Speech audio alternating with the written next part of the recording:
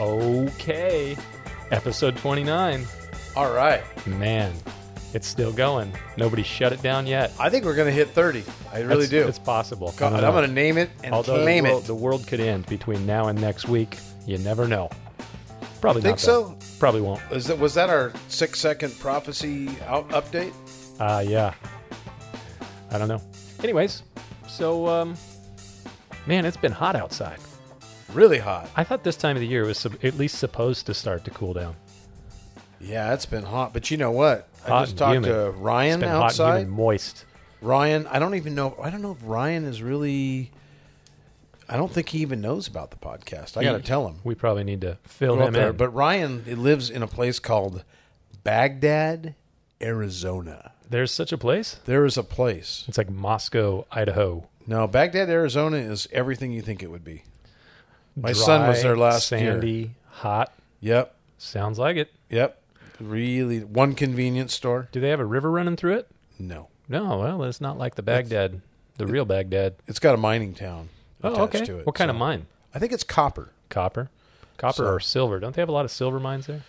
They do, but I don't think in Baghdad. Tombstone. Oh, man. Did you see the movie Tombstone? Oh, yeah, totally. Oh, that was a I'll be great your Huckleberry. movie. Oh, man. You're Daisy if you do. Yeah. I have 2 guns, one for each of you. He's so drunk, he's probably seeing double. I have 2 guns. That's a great line. You know, That Val Kilmer, that may have been his last good movie. he stole that one. He Did stole he? that movie. Oh, yeah. He was that a amazing in good that movie. He was Yeah. great. I love the line where he makes a comment that Wyatt Earp is my friend, and the guy says, I have lots of friends. He said, I don't. It was a good line. That is a good line. Yeah, that was a good movie. Yeah, it was. Who was the other guy, the main guy in that show? That Kurt played Russell. Kurt Russell, that's who it He was. did a good job of being Yeah, a I writer. think he did. I think so. I mean, I have a friend who pastors a church in Prescott, Arizona. yep. And there's a gal in his church that her parents, she's old, she's over 100 years old, and her parents rented a home from Wyatt Earp. When she was a little kid, she knew Wyatt Earp. Well, you know, the Earps lived in Poway. What? Yeah, there's a guy named Jim Earp. He was part of Calvary Chapel, the Calvary Chapel movement. Did worship and stuff. But he was related to Yes, he the was. It was Wyatt like his. Earp? It was like his grandpa or something. So did you pick up your son's name from Wyatt Earp? Sort of. I mean, I like the name Wyatt, Yeah. and it was our first kid. And I said, I want something different, but Okay. not so weird that nobody's heard it. Yeah. So Falafel Childers just doesn't have a ring to it. But I don't know. Wyatt, That sounds pretty darn good. falafel It'll was make your mouth 'cause water we're every time you always say it, though. hungry. That's the problem. Yeah, that's the problem. Yeah. So, no, and so I thought, man, when I think in my head, a kid named Wyatt, he's the 5-year-old kid in kindergarten with the 2 cap guns. Yeah, you can't have those anymore. You can't. In kindergarten? No, you cause like an Oh international yeah, incident. you can't take them. Gosh, that's crazy. Yeah, How things have changed. big time. Big time. Yeah. Well, speaking of how things have changed, I got an article kind of about that today. Oh wow, today in the news with Miles de Benedictus. Yeah, Dateline, August 25th, which is a few days ago. Wall Street Journal.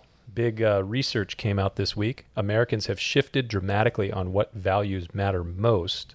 The values that Americans say define the national character are changing as younger generations rate patriotism, religion, and having children as less important to them than did young people 2 decades ago, a new Wall Street Journal NBC News survey finds. So like a dramatic shift in the way that younger generation, so 18 to 38-year-olds, how they view belief in God, having children. So a lot of them are just kind of like, yeah, not interested in having kids, which is a interesting thing. So Yeah, that's not a good sign. no, not a good sign at all. It's very European, actually. Yep.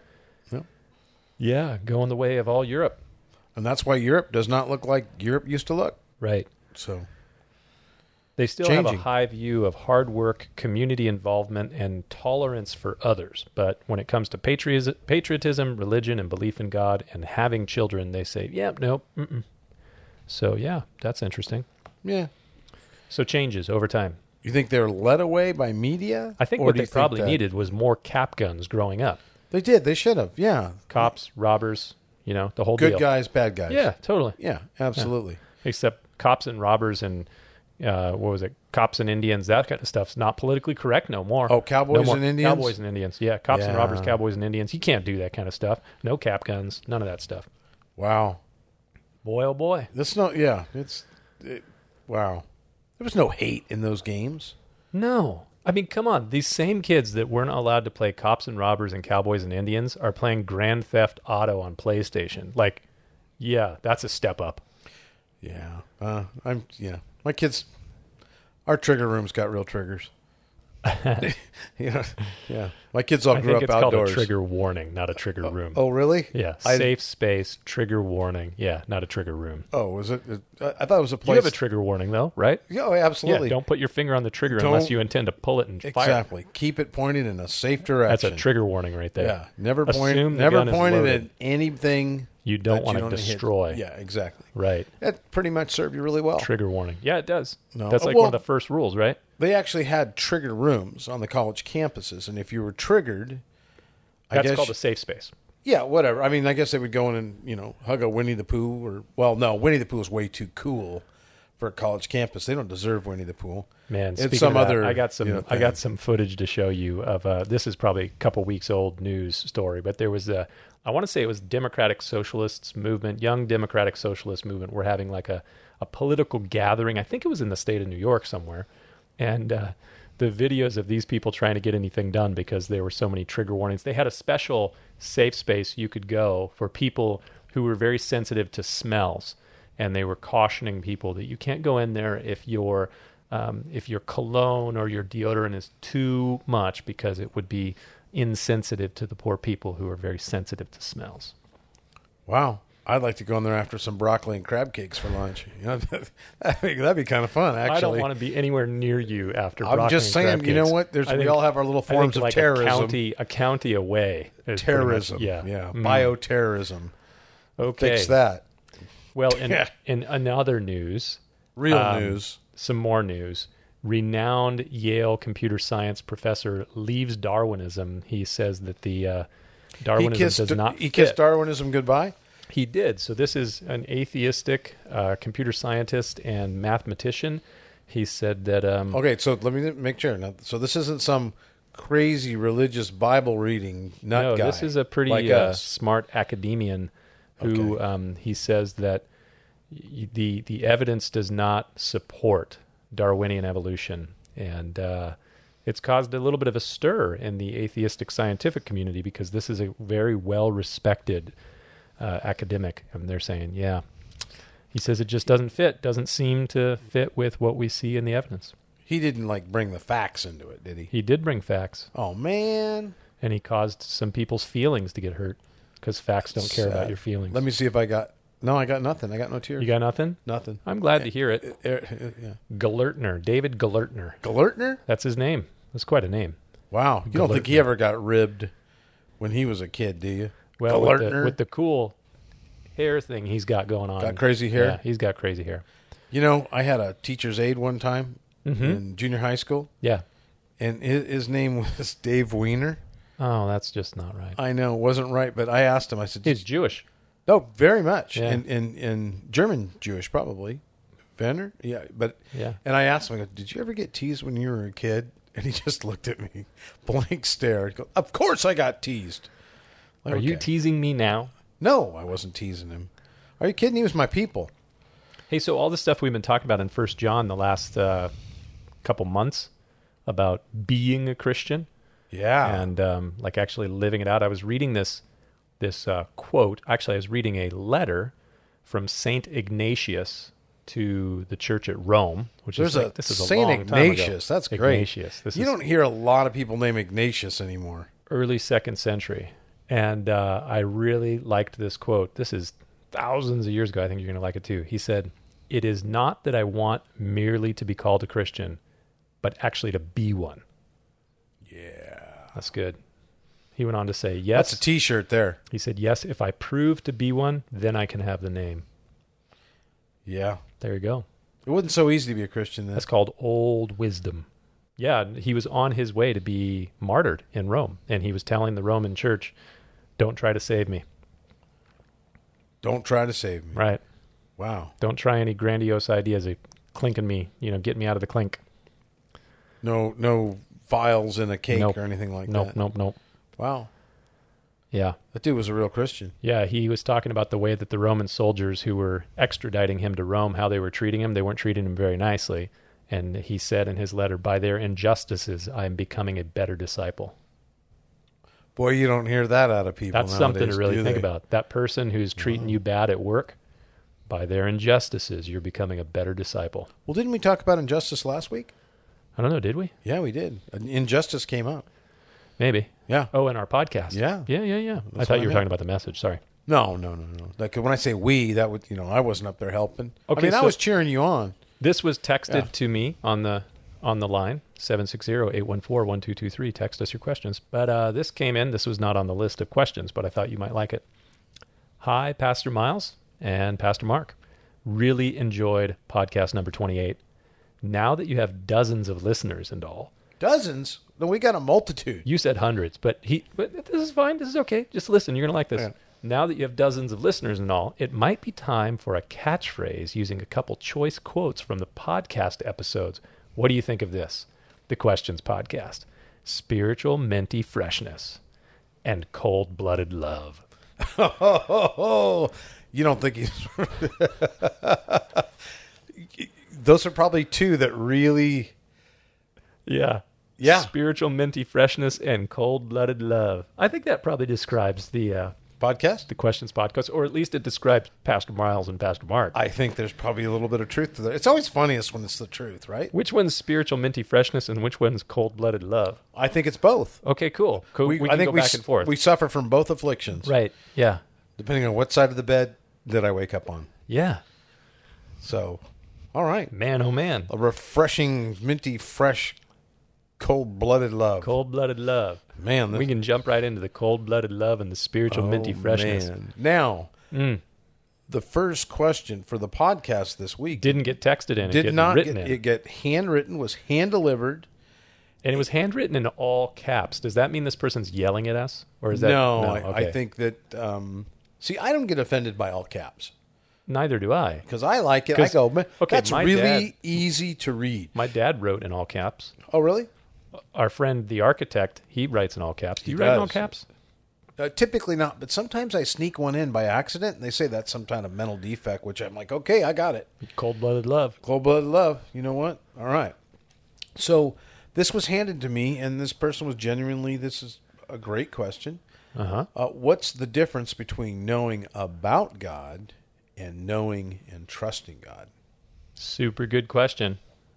That's a great question. It's kind of, did that get handed to you before the message? Yes. Because I kind of talked about, did I talk about Nicodemus this week or last week? Last week. It was last week. Okay, all right. Because Nicodemus, he knew a lot about God, but he didn't know God. That's true. A lot of the religious leaders in Jesus' day, they knew a lot about God, but they didn't know God because they missed Jesus when he came. So there's a good example of people who know a lot about God, but don't actually know God. So I don't know. You had some thoughts on this, though, that I think were good. You want to? Well, I mean, there was the skateboard analogy we talked about. I don't know. Because if our that's- friend who gave us this is a old-timey skateboarder. Yeah, he's like the classics. Like this guy Yeah. was skateboarding back in the 70s and 80s when guys like Tony Alva and Doug Saladino. Was and, Tony Hawk around then? Not yet. Not yet? Hawk was not on the scene quite He's yet. really the only like skateboarder I know. He came out of all that, seeing all that. But, Okay. He's a local guy. Yeah. But just all these famous skateboarders when they were developing the sport, and he says, I said, it's like this, bro. You got guys we used to get Skateboarder magazine, and there was always articles on, all these different techniques and all these, new equipment that you had to have. Because basically magazines they do nothing, and, now we have the internet. They just exist to sell stuff. Yes, So they they always do. have to, come up with It's new like stuff for you to 80% buy. advertisement and Yeah, and the year's product just won't work, right? You don't want to be seen in last year's product. And I just told him it's the difference between the guys who are actually in the pool, skating, developing all this stuff, and the guys who are writing about it. It's two totally different camps. yeah. And the guys who are actually out there making history and the others are reporting it, they know what this is about. And I think Christianity's a lot like that. There's those who talk about it and study about it, but then there's those that do. Yeah. And so a relationship with the Lord. Well, and that's been kind of the common thing, especially since the early Calvary Chapel days and the Jesus People days. They would constantly tell people they don't have religion, they have relationship. And so that's one of those things that sounds really good, but you kind of have to ask someone, what exactly do you mean that by mean? that? Like, what do you mean that you have a relationship with God? And, you know, most of the time that I've asked people that question, they've had some pretty good answers, you know, that they seek to live in devotion to God. They seek him for wisdom and direction. You know, I was listening to another podcast a little while ago, and it was a podcast with one of the authors that I like, another guy who's got crazy hair, Malcolm Gladwell. Oh, he's got some crazy hair. He does. And he was talking about how when he's in California and he's in the LA area where he spends a fair amount of time, I think he lives in New York, but when he's out in California, he says he likes to write. And when he's writing, he likes to sit in a coffee shop that's near where he stays. And the coffee shop, he said, is right next door to a Southern California seminary. I don't know which seminary he was referring to. And he was just commenting on how amazing it was one time, because he was, when you're studying in a coffee shop, it's, you know, a challenge to not eavesdrop on other people's conversations. Yes. So he was talking about how he was listening in on a conversation of a couple of people who he assumed had to be seminary students, because Right. most of the people in there were. And he was just really amazed by the fact that they were talking about decisions that they were trying to make. And a couple of gals, I think. And he said that one of the gals was saying, you know, I just really want to seek the Lord and find out what the Lord wants me to do. And he was commenting, because he spends a lot of time mostly around people who are not Christians, and that would just be completely absurd to someone who, you know, that you would basically relinquish your right to make your own decision to somebody else, to God. I think she And knows so God. I That's think she what knows God. Yeah, Yeah. she's submitting it to saying, I want the Lord's wisdom and direction for my life. And he was really amazed by that. So he was commenting on this podcast how I guess he would say, you know, you got to honor that, like respect that there, that someone be willing to say, God, I want you to be the one who directs my life. That's a big deal. We had kind of a cool thing this morning. I picked up a text from somebody we both know and really like, and she's a big part of the Good News Club.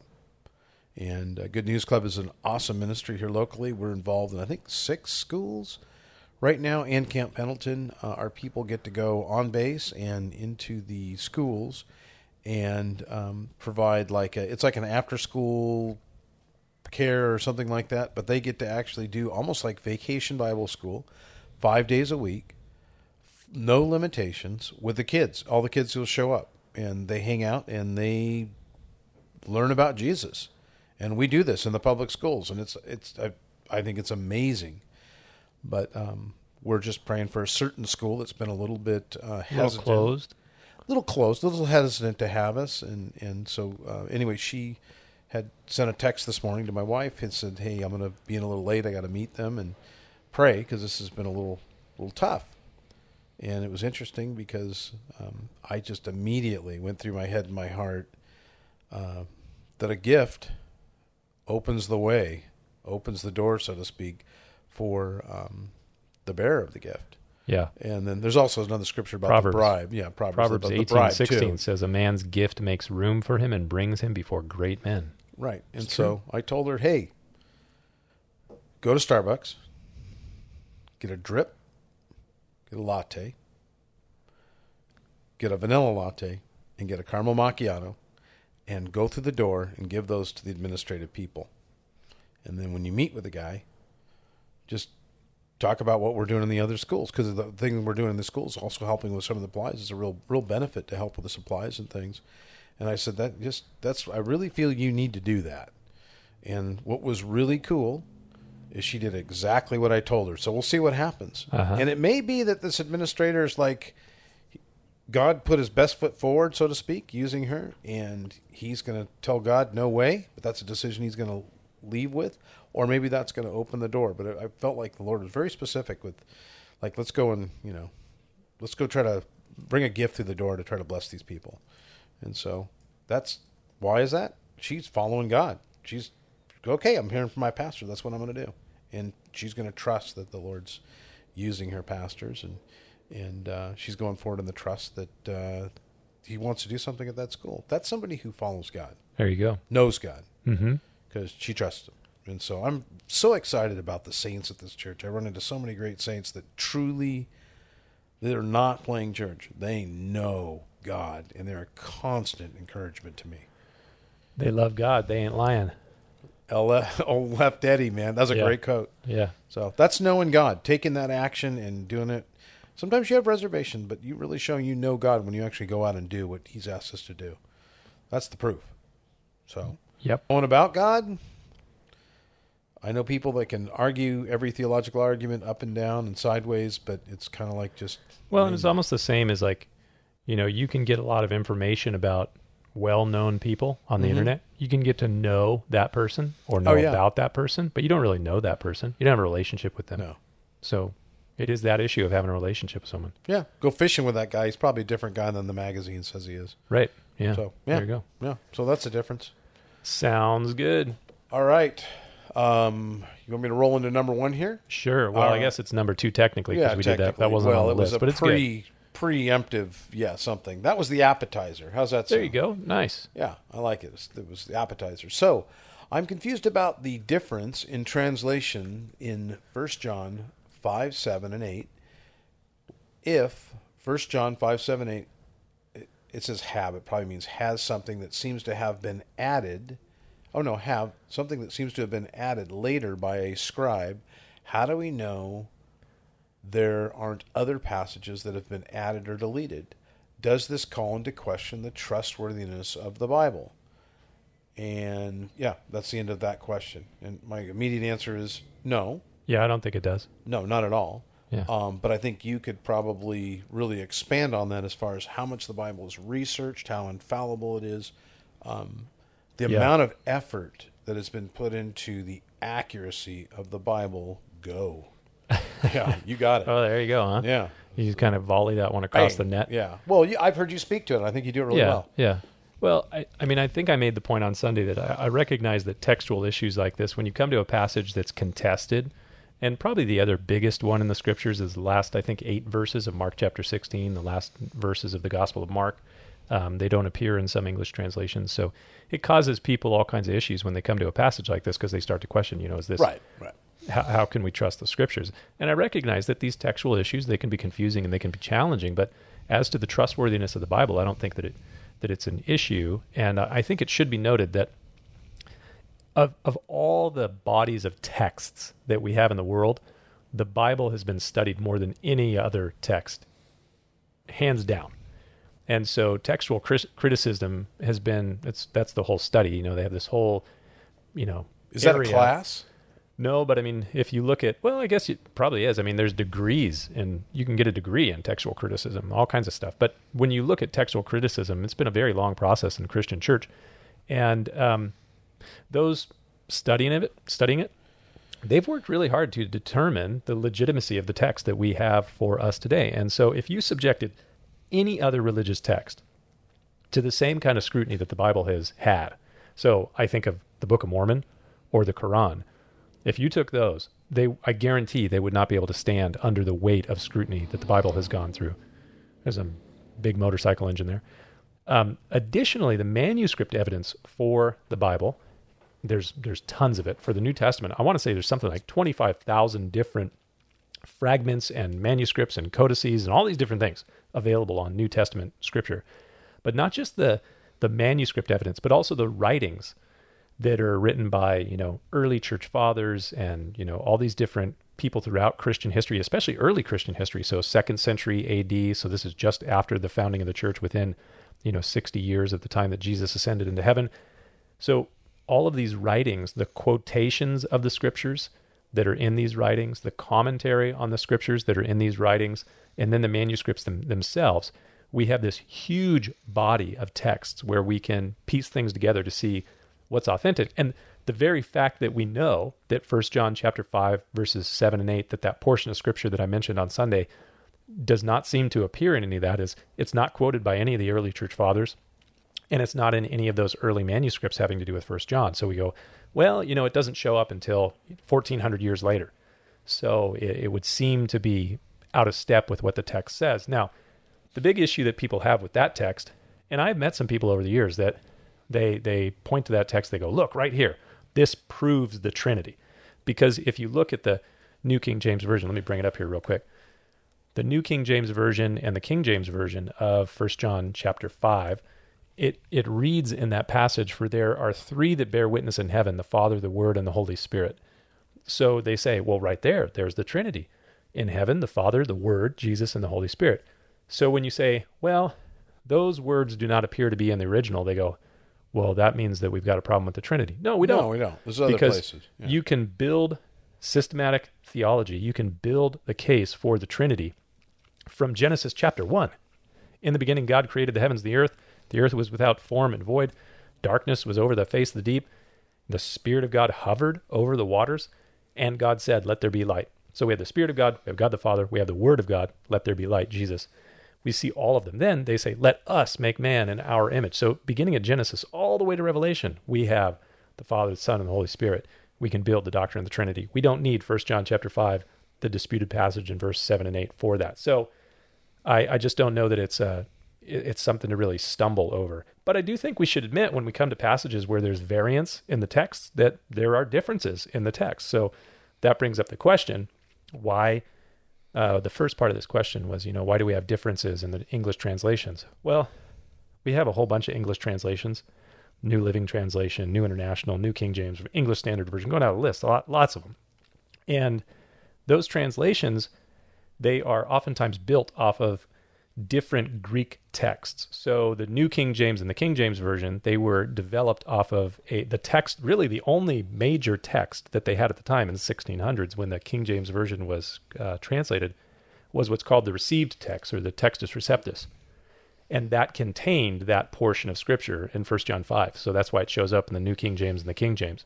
Most of the other English translations of the Bible, they come from some other translations, the majority text, the Nestle-Aland text. So there's lots of them. And so there's variance. And these guys who study these things, they do a really good job to determine what's the best for us. Now, the fact is today we have free access to every version. We also have access on the internet to all the underlying Greek texts. So if you want, you can go learn Greek and read them for yourself to see what do they say. And so we have a trustworthy Bible. I think that we can really say we have what we need when it comes to this. That would be my answer. Okay. And I'm thinking just the fact that we're talking about this shows how, because this is not a huge deal. Just the fact that we're talking about this shows how well researched and how much we've come down to just the head of a pin on some of this stuff. So yeah, there's tons of scholarship, tons of writing from historians and scholars of the original texts. And you can just go into volumes and volumes and volumes of information on this sort of stuff. And it's worth doing if you're really interested in that sort of stuff, but you'll spend years trying to weed through a lot of the text. But I certainly wouldn't let this shipwreck my faith or lose my faith in the, obviously the Lord, but the translation of the Bible. Does nothing to rock my faith in the translation of the Bible as it's been translated. Yeah, there was a statement that came out called the Chicago Statement on Biblical Inerrancy.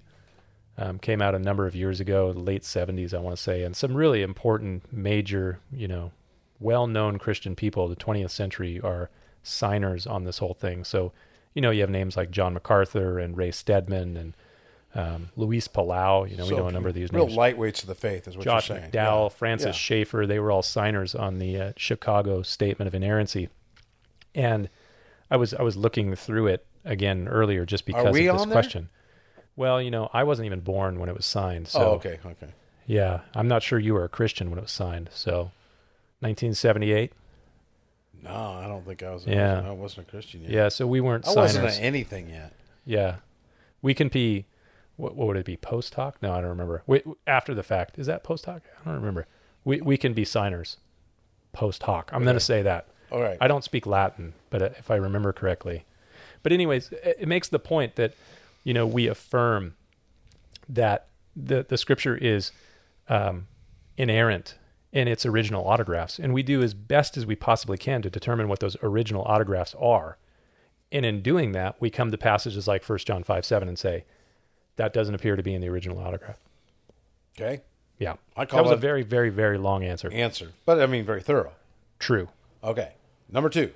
Can we lose our salvation if we once believed in God, but then we go through a bad period where we can't pray or do good works even if we still believe in God. And then another person sent in a very similar question. Yes. Was Pastor Miles saying that someone who has genuinely trusted Christ for salvation can lose their salvation? If not, does the pastor believe in eternal security? Boy, oh boy. Well, I went back just to make sure that I said... You double listened. Just to make sure. Yeah. I didn't just listen. Uh-huh. I actually read the transcript of what I said in the message. And I think that it's worth noting. And I think I can actually... Yeah, we can have discussions all day long, and it's been going on for 400 years about lose your salvation, not lose your salvation. I know this for sure. You are eternally secure as you abide in Christ. That was at 1.5 speed, so I was a little faster there. But... that was 1.5 lattes. What was that? Well, that's how I normally Espresso. speak, right? No, So, you don't. No? It's All close. right, here, let's slow it down. Yeah, we can have discussions all day long, and it's been going on for 400 years about lose your salvation, not lose your salvation. I know this for sure. You are eternally secure as you abide in Christ. You are eternally secure as you abide in Christ. So I think that's worth Can saying. you play that at half speed one time? For us slow Half speed. people? Oh, here we go. Yeah, this sounds just horrific. You are eternally secure as you abide in Christ. Now, if we had Wow, communion man. wine at Cross Connection Church, that might be what it I sounded think like. if you had communion weed. We just have communion grape you juice. sound though. stoned in that. That is, man, that is... Anyway, so yeah, So the stoners could play the message at half speed Half and speed. you'd totally get it. yes. That's wow. Yeah. So- Sit there with so- a bag of Doritos and I got it. Okay. So I do know this for sure, as I said in the message. You are eternally Eternally secure as you abide in Christ. man. So that last word there is so important. Abide in Christ. Abide in Christ. That's so very, very important that you abide in Christ. Now, that quote, you are eternally secure as long as you abide in Christ, Where'd you steal that? Pastor Chuck Smith. Right. Right. Turn in your Bibles. You know. I had my take. My take was like, what? Because I don't like this. I mean, the question of eternal the question's fine. I mean, it's fine. We don't lose our salvation like we've lost a keys or a wallet. Right. We talked about this the other day. yeah. The adjective lost in front of Yeah, salvation loss. So is loss not is a not good a one. good. No. If you Now, renounce, reject. Yeah. yeah, jump off the Jesus wagon, whatever you want to And call it. I mean, it does bring up the question: can a person renounce or reject their salvation? They can- And listen, there are Doesn't Hebrews speak to that too? there are a whole bunch of scholars on the eternal security side who have mountains of verses to prove their position, and there are a whole bunch of scholars on the apostasy side who believe that you could reject or renounce your salvation, who have mountains of verses for their position. And my position has always been, if you have mountains of verses on both sides, then you have to have a balanced view on this whole sort of thing and recognize that there are very strong warnings about apostasy. And Hebrews is a great passage for that. Right. Hebrews 6, Hebrews 10, so Hebrews 3 even. Now, if you want to talk about security, and then Romans 8, Romans 9, these are some good security passages. So I've told people before that if we're teaching through Romans, I'm going to sound like a real staunch eternal security guy. If I'm teaching through Hebrews 6, you're going to think that I believe that you could lose your salvation. And I do think that for the person who is walking in sin, I have no problem giving them a little fear and saying, hey, that time that you prayed that prayer, make your call and election sure. Stop walking in sin. Yeah. I'm concerned about your salvation and stuff. We used to call them fire insurance Christians. Right. They said the prayer once and they thought they had fire insurance. Why have you not been baptized? I'm concerned about your salvation and stuff. Yeah. Tonight Now- we were going up against Satan's cavemen. Ooh. I love that movie. Gosh. Nacho. Hey, well, and my answer to the big theological argument is like, I think we're spending too much time on this, guys, is like, what part of the parable of the sower do we not understand? Most of it. Okay, because I was going to say, like, you're going to fall into one of those classifications, and So we have 4 soils. 4 soils. The seed is the word of God, Yep. and the sower Is scatters seed, right, and some falls on the wayside, and the birds of the air come and snatch it away. right, and Some that's the falls. guy who's just got nothing to do with it. the birds of the area, or the enemy who comes and sows doubt and all that sort of stuff. Then there's some that falls in shallow ground, and it springs up really, really quickly. Yep. But because it has no depth of root, when the sun comes, and Jesus says the sun is trials, difficulty, it burns it out. Some falls among the weeds, and the weeds grow up and choke it out. He says that's the cares of this world and the deceitfulness of riches. Mm-hmm.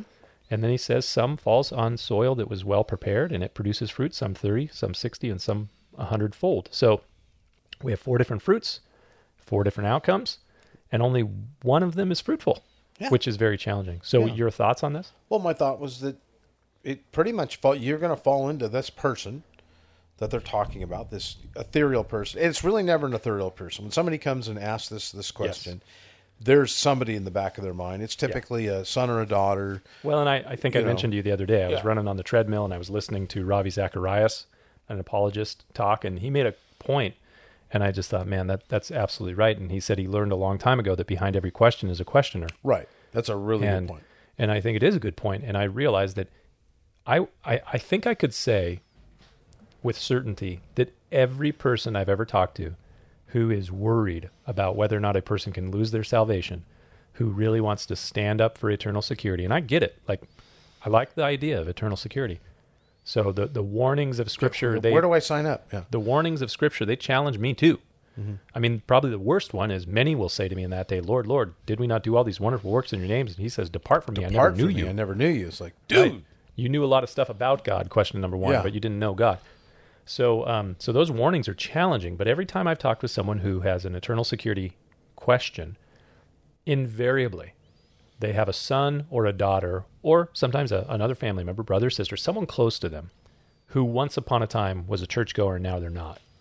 And they are worried, can this person lose their salvation? And in that situation and in that time, I want to say to that person, I have said this, don't be lulled into an evangelistic apathy that says, they're okay. They're okay. Go share the gospel with them and just continue to, I mean, if you're worried about it, but if you're worried about it, maybe God's put that on your heart to go minister to them. Well, and I was thinking about Paul's letter to the Galatians, because he was worried that the Galatians were being moved from the gospel, the simplicity of the gospel, to unorthodox teaching, that their faith was shifting. And so I was looking at this just earlier. He says in Galatians 3:1, O foolish Galatians, who has bewitched you that you should not obey the truth, before whose eyes Jesus Christ was clearly portrayed among you as crucified? This only I want to learn from you. Did you receive the Spirit by works of the law or by the hearing of faith? Are you so foolish, having begun in the Spirit, that you're now made perfect by the flesh? Have you suffered so many things in vain? Indeed, if it was in vain. And then in chapter 4, he goes on and says, I'm afraid for you, lest I've labored in vain for you. My little children, for whom I labor again in birth, until Christ be formed in you, I would be present with you. Now change my tone, but I have doubts about you. So he's saying, listen, I'm concerned for your salvation. And stuff. And so I'm writing this letter because I want to make sure that you continue. One of your favorite passages, Galatians 5:1, stand fast, therefore, in the liberty whereby Christ has made us free, and do not be entangled again to the yoke of bondage. So I am set free. There. And one thing I don't want to miss in this is because it's this 2-part question. It says, if we go through a bad period where we can't pray or do good works, even if we still believe in God, that's another little nuance to this thing. Very nuanced. And I think a person just needs to remember that there are certain seasons in your relationship with the Lord, and you're not feeling close to Him, or you're not drawing close to Him, and it's you. God hasn't gone anywhere, but there's a season to that, and God's not. Well, and the season analogy is a good one too, because there are many seasons where there's no fruit. True. So sometimes it's a season of fall and winter, and then spring is great. Things are going great, and the summer harvest is wonderful. But there are times where you go through these seasons as a Christian where the emotions are not there, the feeling is not there, and you need to continue to plod forward with the Lord and trust the Lord. Now, I would say the person who's concerned about that person should not be worried about their salvation necessarily. Right. But it is a good time sometimes for self-examination. Maybe you're doing something that's God's not real crazy about. That's not biblical, and you're doing that. And maybe that's just in your heart. You're separating yourself from the Lord. Yeah. He's not separating from So you. does the pastor believe in eternal security? Yes, as long as you abide in Christ. And if I see someone who is not seeming to walk with the Lord, then I'm going to do exactly what Ezekiel 3 says. Go and turn that person to repentance, call them back to the Lord. We see that same sort of thing throughout the scriptures. So I want to make sure that a person is walking closely with the Lord, and I'm not going to try and lull myself into an apathy just because they prayed a prayer. Cool. Yeah. That's answered. And then Yes. some. Numero tres. Or 4 if you count the first. Yeah, that written was question. 4. Yeah, well, we'll call it. Yeah, sure. That's true. What do you think was Paul's thorn in the flesh? And do you think he was ever married? The 2-part question here. Yeah, double dipper.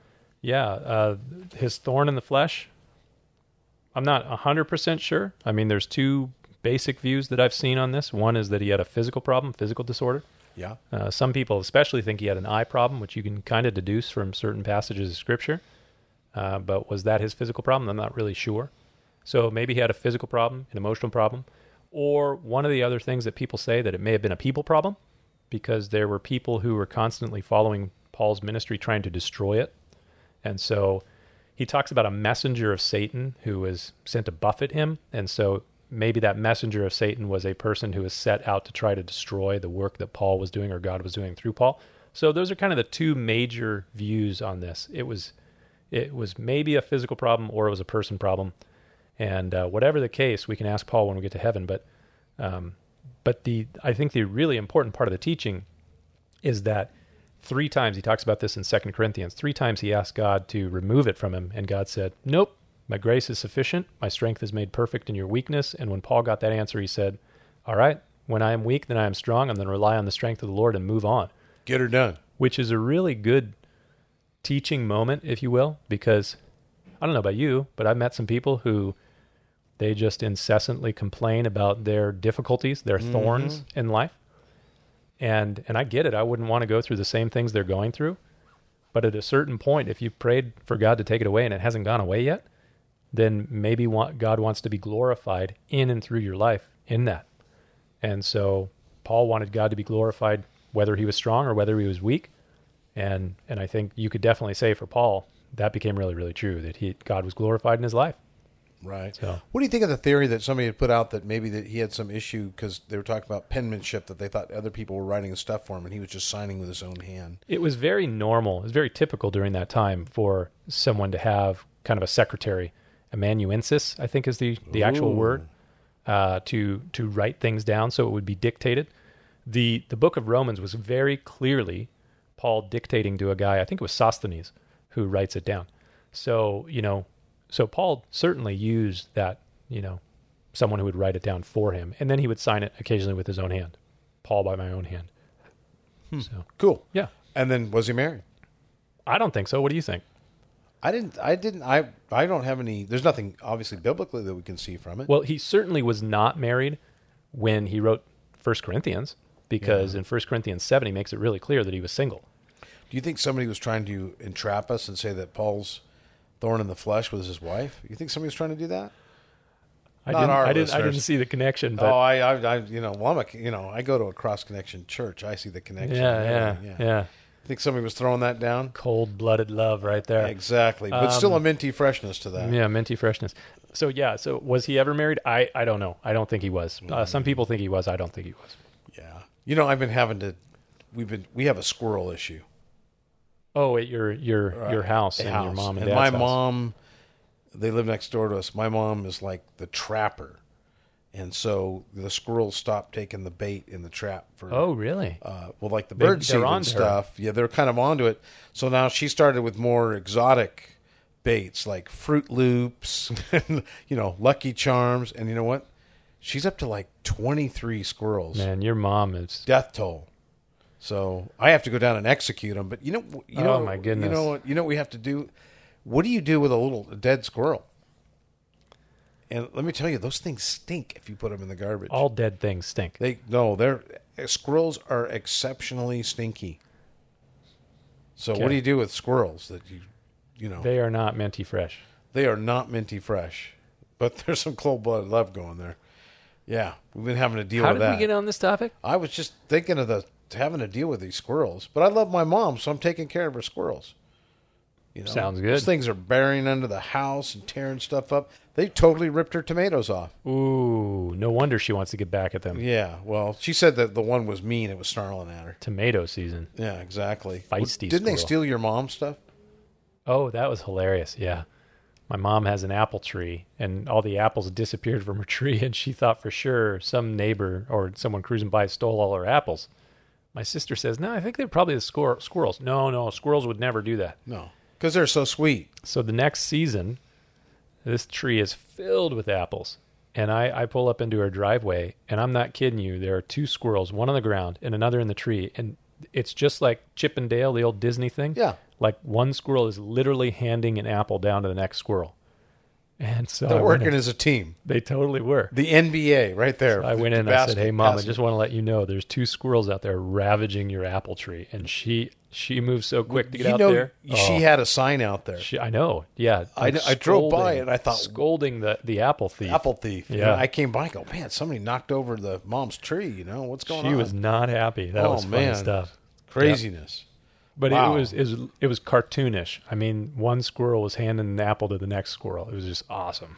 I'll never forget this. I was in Morro Bay watching the Otters? otters. Yeah. And one stands up, his mom's on her back, and one stands up on his mom's belly, and he's just checking everything out. He looks like a stand-up paddleboarder. Oh, I that's thought so awesome. cool. So, yeah, good stuff. All right, that's nature. Yes, indeed. That's our nature segment. Mm. I have a little-known fact. It's not a news story. Huh. You know Bob Ross, right? Oh, The yeah. famous painter. Happy little Absolutely. trees. No mistakes. Just let's make it a tree. Happy little tree. Yeah, that's not a mistake. Let's make that a bird. Give this rock over here a little friend. Yeah. So, hey, right over here, happy little piece of single track right here. But anyway, I was reading about him. He had pet squirrels. Oh, he did have pet squirrels. He did. He did. They were in his pocket. He wouldn't like what I did to the squirrels. But anyway, his squirrels were different. Yeah. But he was a drill instructor. He was. in the military. In the Air Force. And he was in Yes. Alaska. Yes. And he said when he got out, he never wanted to scream at anybody Yep. ever again. He never wanted to raise his voice. Okay, you know what else I read about Bob Ross? He hated his haircut. Yes, but it was cheap. The fro. Well, no, but people started to notice him by that, and it became kind of his thing. His iconic deal. Yeah. You know, Maybe something that's- else. Maybe that's apocryphal, but that's what I heard. No, that's true. Okay. And then he didn't sell paintings. Oh. Those went to KPBS. Oh, really? Yes. It was they had rights to it, huh? He did one painting before the show to check it out, and then he did the painting on the show to live, and then he did a third painting after the show to get it perfect. There's a huge following on YouTube of Bob Ross and people doing his paintings now. Really? Yeah. Well, it's funny. The only paintings he sold when he worked in Alaska, he didn't have any money. There was these gold plates, and he would do paintings on these gold plates for people, like a tourist thing, a souvenir. He Interesting, worked in yeah. a tavern, and so I can imagine what those things are worth nowadays. I mean, Bob's pretty Bob famous. Ross. He's kind of a big deal. Yeah, but I I liked thought his that was paintings. I thought that was kind of See, crazy. when I stayed home from school as a kid and sick, you would always watch Bob Ross on KPBS. Well, we weren't big TV people, but when the kids are getting kind of amped, you Yeah. want to chill them out. You stick them in front of Bob Ross, Totally. and it was like he made Mr. Rogers look hyperactive. I mean, yeah. So They were both on the same channel, though. They were probably buds. they're homies. I think he was a Christian. Bob Ross? Yeah. I don't think so. No, But Mr. Rogers was a Presbyterian minister. you know what? We need our listeners to do the hard investigative work because I think Bob might have been a Christian. I don't think he was, but We'll check it out. Tom Hanks is going to be playing Mr. Rogers in a movie about Mr. Rogers, and I saw the preview, and it looked pretty good. Really? Because I see Tom Hanks being more like a. He really took on Bob the Ross character. guy. No, he really took Really? on the character. Yep. Here you go, kiddies. It was impressive. Here Yeah. comes the trolley. I remember him. Ding, ding. Yeah. When I used to come home, I wanted to take off my sweater and change my shoes like him. Yeah, you do that? He was so chill. Very No, nice. I know. I have servants to do that. Yeah, right. Okay. You're going to drop your salary. a In little. Luke 9:14, what is the reason / significance of asking the crowd to sit in groups of 50? I have no idea. I don't know. Can I say that? Yeah, I guess. Maybe, Okay, well, here. maybe there was only 50 bleachers. Let's I don't read. know. Let's read what our favorite living commentator has I to think say about it's this. pretty cool that somebody was listening to the podcast on the Autobahn in Germany. Yeah, that was our friend David Guzik. Yeah. So He texted me. He was driving from Millstadt, Austria to Munich. And he said he was listening to the podcast on the Autobahn. you know what would make it cooler? Hmm. If he was going over 100. He probably was. They go pretty fast on an Autobahn. It's fun. And they won't even write you a ticket. A friend of mine let me drive his Audi S5, I think it was, Yeah. which is like supercharged. Yeah. And so I was driving, myself and another friend were driving this car. We got it up to 118. It was fun. Cool. You have to look really far ahead when you're driving that fast. The good news is everybody else is driving like that too. Yeah. One of my favorites, my wife and I, we were coming back from Austria one time. And we weren't in a super fast car, but we were moving pretty good. And I'm cruising along at probably 95, 100 miles an hour. And I passed the Polizei, the police. And it just felt weird to drive that fast past the police. In the back of your American mind, you're going, I'm just waiting for the blue lights. As a guy who has passed the police at over 100 miles an hour in America, Yeah. that's a weird feeling. Let's just Did say they pull you over? they got to catch you to pull you over. Oh, my bro. goodness This gracious. is many years ago. Oh, many goodness. years ago. So, yeah. I have That's a friend- weird feeling. I have a friend, I won't say his name, but he has an electric vehicle that goes very fast. We'll just say that much. And he got pulled over by the police. And the cop said, I had to go over 100 to catch you. And then he said, now listen, I know this is a fun car, but can you slow it down a little? And he let him go. Wow. Yeah. That was pretty impressive. Wow. Okay. He doesn't listen to the podcast, does he? He better. So our favorite living commentator, make them sit down in groups of 50. He says this. Let's see if we agree. Jesus wanted them to do this work in an orderly, organized way, and he also wanted them to enjoy the meal. There you go. All right. This command suggests that this was more than just putting food in their stomachs. That could be done standing up. The idea was that there was something like a banquet-like atmosphere of enjoyment. Organizing them in groups of 50 also made it possible and much more easy to count the multitude, giving more reliability to the number, about 5,000 men. Okay, I'll take that. Sure. There you go, enduringword.com. 50, 100, 150. I guess it'd be easier to count that way. Yeah, I guess so. Yeah. So, cool. I'll go with that. I don't know. I like to make my kids sit down before I feed them. There you go. They come through like little ravaging wolves, and they start grabbing at things. Like, can you sit down for a second? You wait till they're teenagers. Oh, scary. Scary. Scary. When my kids were teenagers, it was like a food rapture. Yeah. You're lucky, barely got to the table. So I was like, I remember that. I grew up in a house with some big eaters. Yeah, get I your have hand three out of the bro- way. I You have lose three a brothers. hand. Yeah. You lose a hand, brother. Absolutely. You know what? Yeah, Thanksgiving at the De Benedictus household. Good way to scary. get bit. Scary. Oh, man. Yeah. All right. Okay, I have a question about Bethel music and Bethel ministry. Should a church sing the songs written from this Bethel church if Bethel church is known for heretical teachings? Wouldn't this promote the church if you do their songs? No. No, it wouldn't. No, I'm not promoting the church. We're not promoting the church. We use music from Bethel. We have some music from Hillsong. We don't agree with everything about Bethel or Hillsong.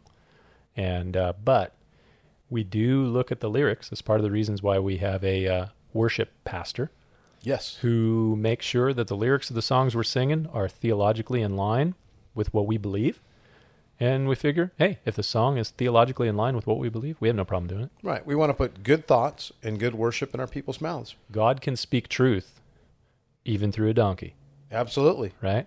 Absolutely. Yeah. I mean, Balaam's donkey, look at that. There you go. So, especially, the boss wasn't listening on that one. So, You know what I love about the story about Balaam and his donkey? When the donkey turned around and spoke to Balaam, Balaam spoke back to it like nothing weird was happening. it's a little freaky. Yeah. Donkey like- says, why are you kicking me? I've been a good donkey all these years. Yeah. And Balaam just Donkey. Doesn't even skip it. Yeah, Yeah, exactly. donkey. You can't possibly do that without Yeah. thinking of Eddie Murphy's voice, Yeah. huh? Donkey. Yeah. Shrek, Hey, come on, hey, man. donkey. Yeah. Yeah. Anyways, Oh, yeah. So that's answered. answered. We can't.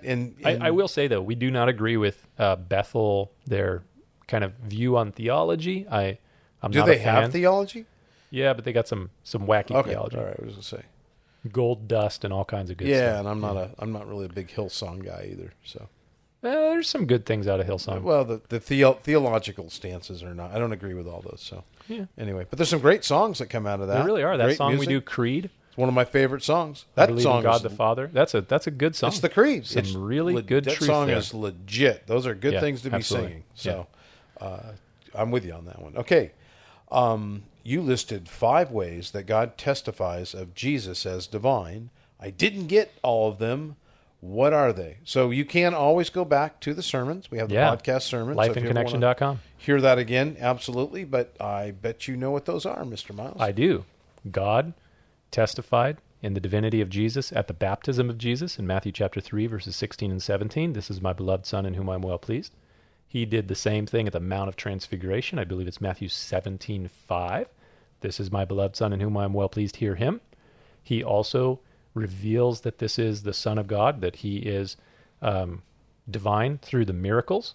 And I mentioned John 5:36, that the miracles testify that Jesus is sent by the Father.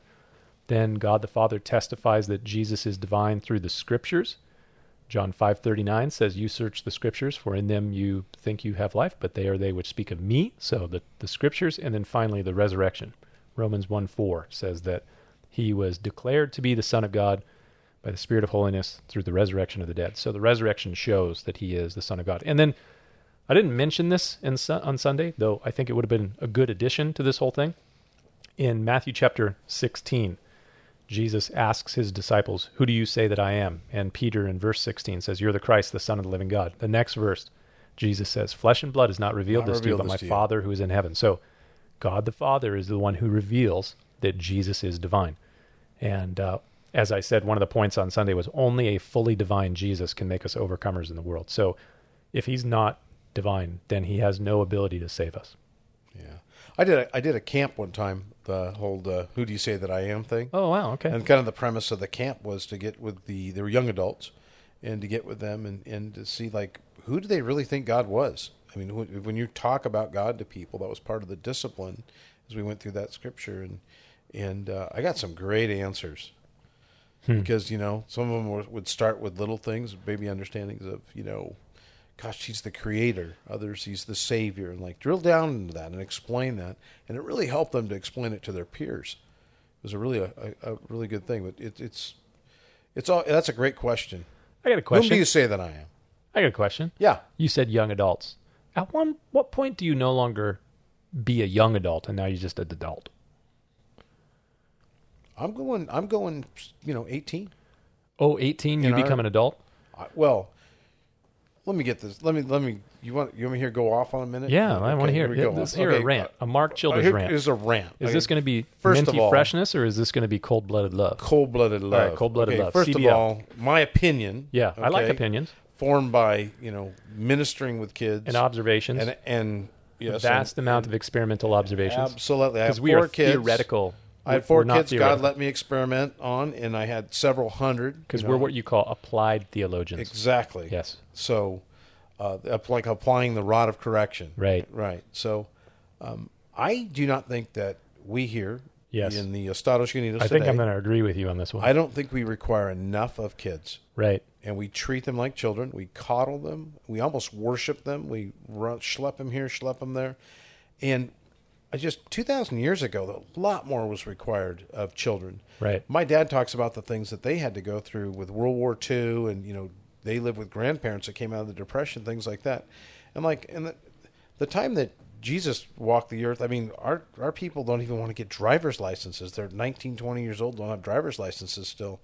I'm like, we got to ask a lot more out of our kids. I took kids to Mexico and we built stuff. I mean, I had them rolling trusses and doing like grown-up construction work, and all you had to do was work with them and show them, and boy, they rise to the occasion.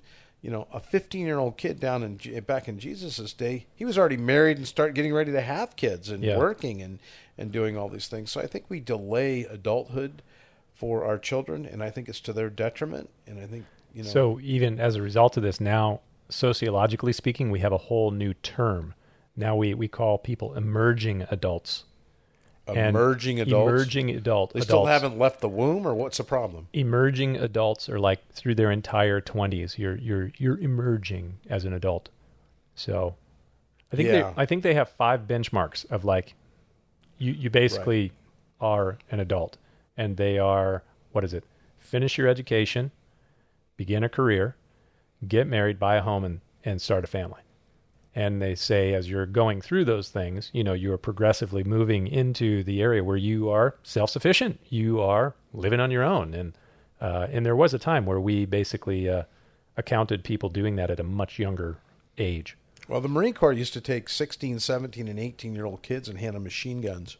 I thought 16... How long ago did they make it that you couldn't join the military until... Because, I mean, even in World War II, you had to basically lie if you were 17 going to the military. Yeah, but you had to get a note or something from your parents. But I'm just saying, like, patriotism was so high and the need was so high in World War II. Well, the Wall Street Journal says patriotism is on the decrease. Yeah, well, that's because we've coddled everybody. But they don't realize, because they've grown up in this safe environment, they don't realize that there's threats. And I thank God for our military every time I think of them and pray for them. But, back in the day, so you say, they were very patriotic, ready to do whatever it took to take care of, hearth and home, so to speak. And there was, people that were 16 years old trying to get into the. I know people that were in the military when they were 16 years old. Guys have heard these older guys' stories, and they couldn't. They didn't need to draft anybody. They were in line to do this. And boy, those guys grew up fast and hard. Not great, but I just think we do not require enough out of young adults. And they do not become adults as quickly as I'd like. In the responsibility, hard work stage, I do meet some. I've met some. You and I, we had an intern here a couple of years ago, old Jordan. I mean, Jordan was amazing. That girl was just fantastic. And I would say, unfortunately, on the spectrum of those who are successfully tackling life and moving forward progressively in a good way, it's probably a minority. You'd have to say maybe, I don't know, hopefully 40% of them. I don't know. I don't know if it's that high. Yeah. I'm not 100% sure, because there's part of me that feels like, I don't know if it's the best thing to do, but I've observed in other countries where mandatory military service is the norm, that a lot of those countries, those people grow up a lot quicker. I don't have an issue. I don't have an issue with it. I think, I think our kids grow up in some ways way faster. Or some sort of should. mandatory civil service. Yeah, something. I know in Germany, there were a number of interns at the church that I served with in Germany who they were doing their civil service working at the church. Wow. They all had mandatory civil service. Some of them went into the military. Some of them went into other nonprofit organizations, and one of them was the church. Well, after a relationship with Christ, I think one of the greatest things that young people can learn and to make a habit is to serve others. Yeah. And not talk about it, not post it on, social media. You haven't done anything if you post something on social media, but actually show up and help others. I think really grows. What if you post on social media a picture of you doing something? Well, I think it's kind of like you boasting about what you did. You lose your blessing. Oh, okay. All right. I'll throw that out. But all right. I'll take that. I mean, I think if it, if it encourages somebody else to go out and do the same, then I guess maybe you did a good thing. Yeah. But people who go on mission trips and they have to post, the pictures of themselves with the local whoever it is. And well, I'm sure William Carey did the same thing. You think so? Yeah. and Livingston and Adoniram Hudson Judson, Taylor. Hudson Taylor. They totally had Instagram feeds. I bet you Richardson. There probably is a William Carey Instagram feed and like a Adoniram Judson, all those guys. Yeah. You think the Elliots, can I get a picture with you, native guy, before you kill me? There you go. Yeah, I don't think so. So anyway, I think that's one of my rants. I think the kids, we coddle them too much. So grow up, get a job, be an adult. Get married. Stop eating my family. Yeah, stop eating my food. I think we were talking about this a couple of weeks ago, that when you have kids, get off my lawn. No, it challenges you. It challenges you on the patience side and the selfishness side when you start a family. Right. And I think it could be rightly said that we live in a pretty narcissistic culture. And, this statistic that, more and more people ages 18 to 38 don't have a high value for having children, I don't know if that's such a good thing. I don't think it's going to help our society so much. Well, aside from the population decrease that could potentially come from that. Yeah, that wouldn't be a good thing. Well, it's going to happen. Yeah. Yeah, well, there's I don't know if you've experienced, you were probably better at this than I was, but, I when we started having kids, I saw a lot of responsibility, and I was kind of hesitant a little bit. I knew we wanted kids, but my life changed. Living for other people was a new concept for me. Yeah. And boy, that was really hard. Now, we were having the discussion. How old were you when your first was born? Well, I'm 55 and he's 30. Okay, 25. 25, yeah. Yeah. That was a big adjustment. Yeah. And all the things you thought you were going to do in life, places you're going to go, that kind of gets put on hold. And then for the next, 25 years or whatever, you're learning to live for other people. And that was an adjustment. And it was interesting because my wife and I were talking about, people's fears and things that you take away. What's something that you, as a man, you would never want taken away from you? And I said, boy, it would be really hard to not be able to provide for my family, take care of my family. Yeah. And yeah, when you have to live for somebody else, it ups the game. Yeah, it does. It does. It becomes a greater concern, but it teaches you a lot. It's a necessary step, I think, and I think that's part of the reason why God said, "Be fruitful and multiply." Yeah. So I think that's really healthy and good for us, and I think that's part of God's certainly something to pray about. Working with, yeah, and absolutely. how to reach out to this generation, a little bit younger than me. I'll be 40 soon, very soon, soon and very soon, and so this group called Millennials, which I'm kind of like the senior class of Millennials. Yeah, ish. Yeah. It's I'm a baby boomer ish. I'm in the last, we're on the last dividing year. line. Yeah. We get the best of both worlds. You could have been a part of the oh wait, no, you're on the verge of Gen X, right? Is that right? 64. Yeah. I mean, I'm 64. most likely I'm probably more Gen X, really, in reality. Yeah, you totally are. But yeah. Yeah, punk rock and the whole deal. Guilty as charged. So we need to pray like how we can reach this generation with the good news of the gospel and to encourage them with the principles of Scripture, because the principles of Scripture lead to blessing. So, yeah. And salvation. That's a good thing. Yeah, absolutely. Yeah. They need Jesus. Dude.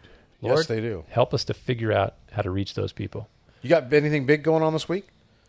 Hey, it's Labor Day and we're changing the service times. Oh, that's right. Fall back 30 minutes. We don't want anybody showing up at the wrong time and thinking there was a rapture. But they will. And they were left behind. Nobody who listens to the podcast will show up on time. In fact, maybe that'll be the secret phase. I'm on time. Okay, I was going to say I'm not left behind, but okay. Yeah, I'm not left behind. I'm not left behind, yeah. Yeah. I am not left behind. Yep. Yeah, I like that. Don't be one of the left behind saints. Or the right behinds, but the left behind. Yeah.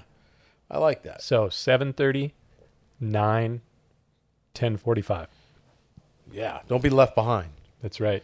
And then Labor Day. It's a new season almost. Is it almost fall? I wish it'd be fall. It needs to get here faster. I was hoping that the weather was going to get a little bit cooler, and then I looked at the next 10-day report, and it's like in the 90s for the next 10 days. What temperature is it out there right now? Because I'm going to go... Right now it's 84. It's not too bad. Okay, because we're riding bikes with the guys tonight. We got some new recruits out there. Got some old guys that still haven't learned their lesson. It was a tiny bit humid. A little moist. Moist? Ew. Yeah. Moist is a creepy word. Moist. Anyways, don't be left behind. Yeah. We'll see you on Sunday at 7:30. Adios. 9 or 10:45. Peace out. Yo.